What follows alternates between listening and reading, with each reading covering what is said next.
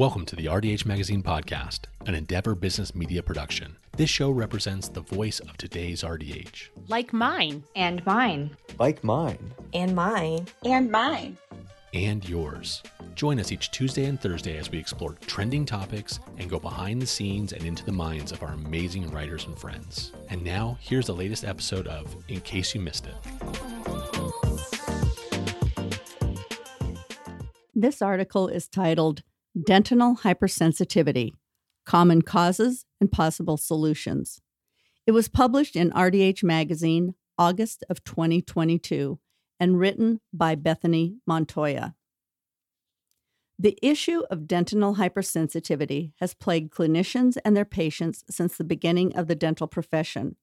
While some cases are easy to diagnose and treat, others are more mysterious and complex. It's not unusual for affected patients to return to the office visit after visit, reporting ongoing symptoms that cannot be resolved despite their best efforts. In some of these scenarios, there is no visible radiographic or clinical pathology, which can leave the provider feeling bewildered as to what they should recommend for relief. Some contributing factors have been widely established and recognized, while others are relatively new developments in research. When approaching the topic of sensitivity, it is important to consider both the conventional and contemporary philosophies on diagnosis and treatment to provide the best individualized care for patients in need. Prevalence. Although dentinal hypersensitivity has been studied for decades, researchers have had difficulty identifying a clear proportion of the population who suffer from it. In a meta-analysis published in 2018, it was established that somewhere between 1.3% and 92.1% of subjects reported experiencing hypersensitivity. This broad range was said to be influenced by participant age, study size, and participant recruitment method. An average obtained from all studies showed that about 33.5% of participants reported symptoms consistent with dentinal hypersensitivity. While the percentage remains slightly unclear, what studies do tell us is that the hypersensitivity in individuals is not an unusual occurrence. Most clinicians would agree with this notion, as it can be presumed that many encounter a fair number of patients suffering from hypersensitivity during their careers. The physics of hypersensitivity. Many theories have been developed to explain the phenomenon of dentinal hypersensitivity, from a network of nerves present in the dentin to the concept of odontoblast sensing pain in the pulpodentinal border. Many of these theories have been rejected upon further investigation, with microscopic evaluation disproving the idea that nerve tissue extends to the outer cells of the tooth. The hydrodynamic theory, on the other hand, has been more widely recognized by researchers and is currently taught to students by educators in clinical programs. This concept suggests that fluid flowing in the dentinal tubules stimulates a nociceptor response from the pulp and dentin. According to this theory, teeth that have wider and are more numerous tubules have an increased likelihood of experiencing hypersensitivity. For this reason, many treatment options are aimed at either occluding the tubules or desensitizing sensory nerves to alleviate the patient's symptoms. Causes. Even though the science behind sensitive teeth seems simple, there are many contributing, sometimes complicated, factors that can lead to a person's struggle with hypersensitivity. Many of these elements have been known in the dental profession for decades, while some have been more recently investigated and proven. Having knowledge of all possible reasons a patient is experiencing hypersensitivity aids in identifying the most appropriate solution. Exposed dentin. Whether it's caused by gingival recession, tooth abrasion, and/or abfraction, cracked enamel, acid erosion, decay, or a fractured tooth, dentin is bound to be sensitive when it is exposed to extreme temperatures and heavy occlusal forces, without the natural protection from healthy enamel and gingival tissue. While exposed dentin doesn't guarantee hypersensitivity symptoms, it significantly increases the likelihood. Patients can experience hypersensitivity in specific localized areas due to exposed dentin or in mouth-wide generalized cases depending on the number of lesions and the severity of their involvement. Teeth whitening. There are two primary ways to whiten teeth: physical removal of stains and chemical lightening of stains in enamel.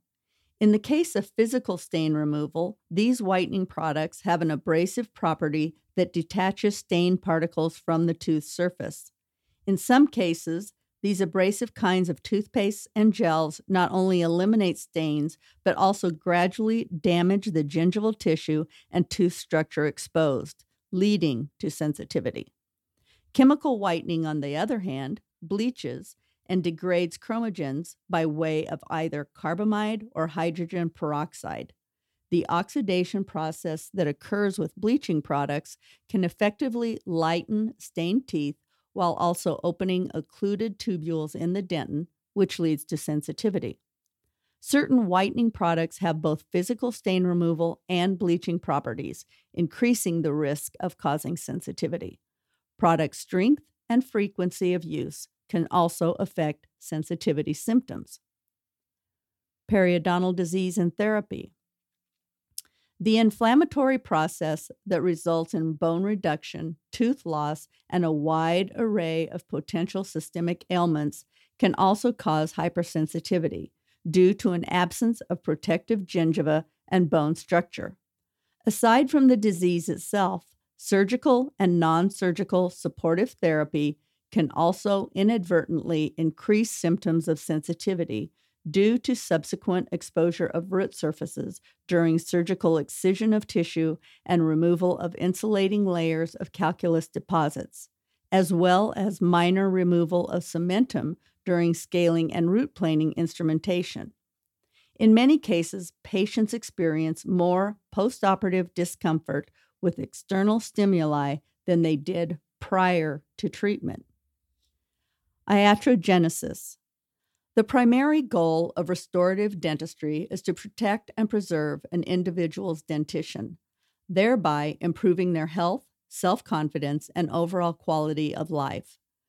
Many dental procedures utilize a combination of technique-sensitive clinical skills, advanced specialized knowledge, and a variety of restorative materials that are designed to simulate natural tooth structure and function. Even with the clinician's best efforts and intentions, sometimes complications arise after dental treatment that can produce hypersensitivity in the patient.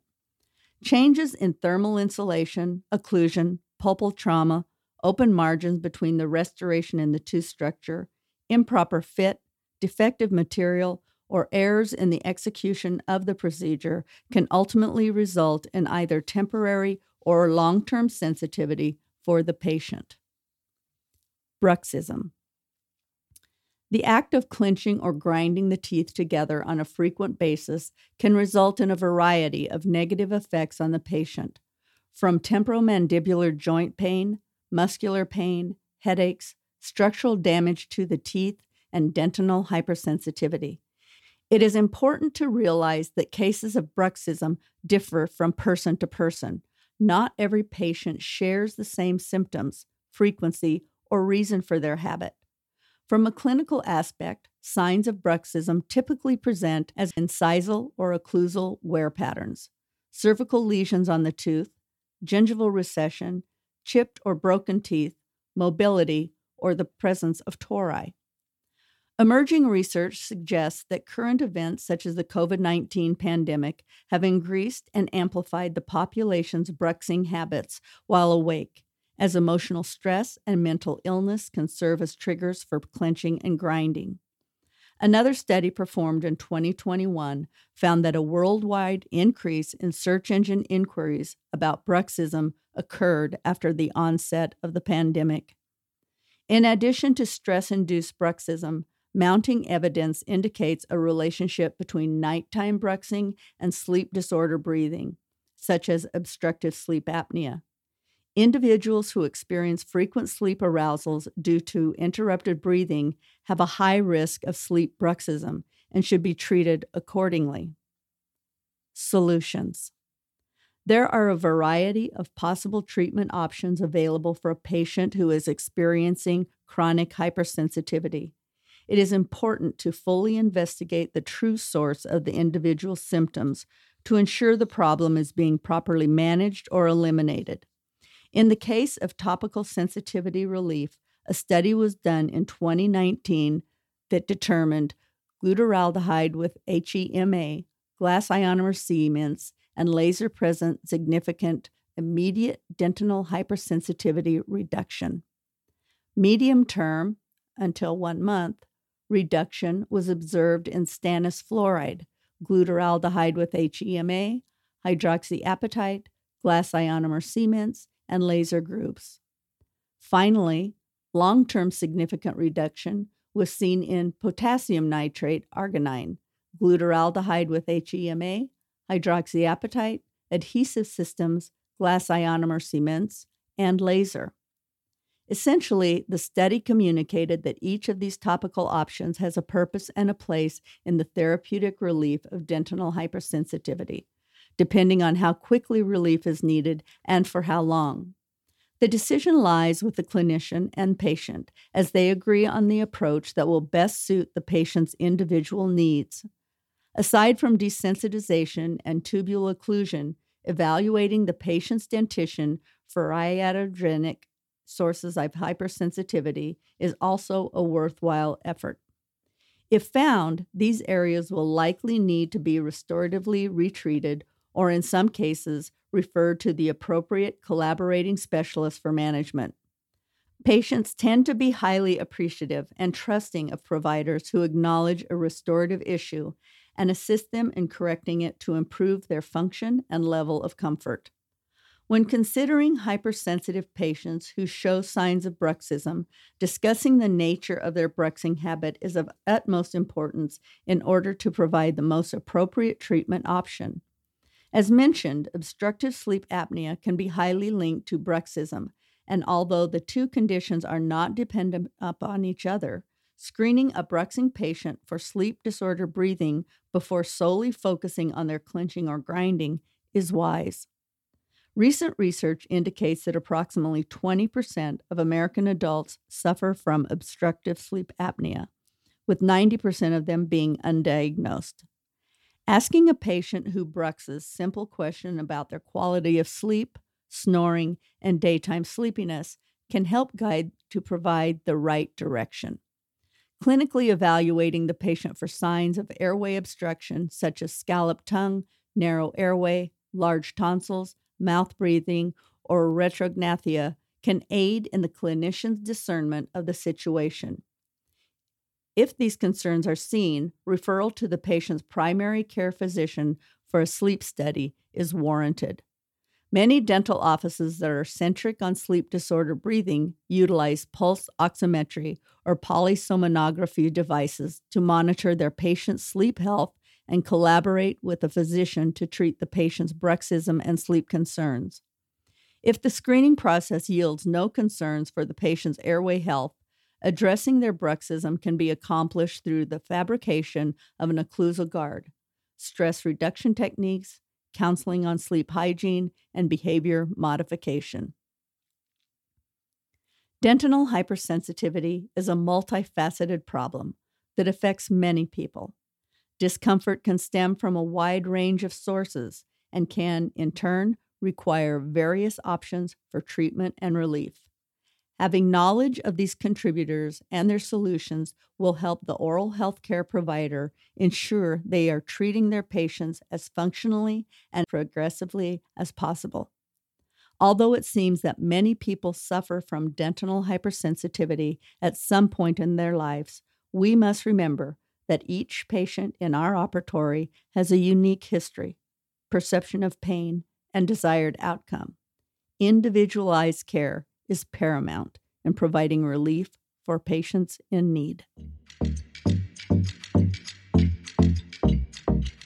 Thank you for listening to this episode of the RDH Magazine podcast. We hope you enjoyed this article. Hit that subscribe button and join us next Tuesday to hear another article from our inspired writing team. And if you have a minute, find us on social media, visit our website, and sign up for one of our newsletters to keep up to date with the profession. Hygienists come for the education, but stay for the community. See you next time.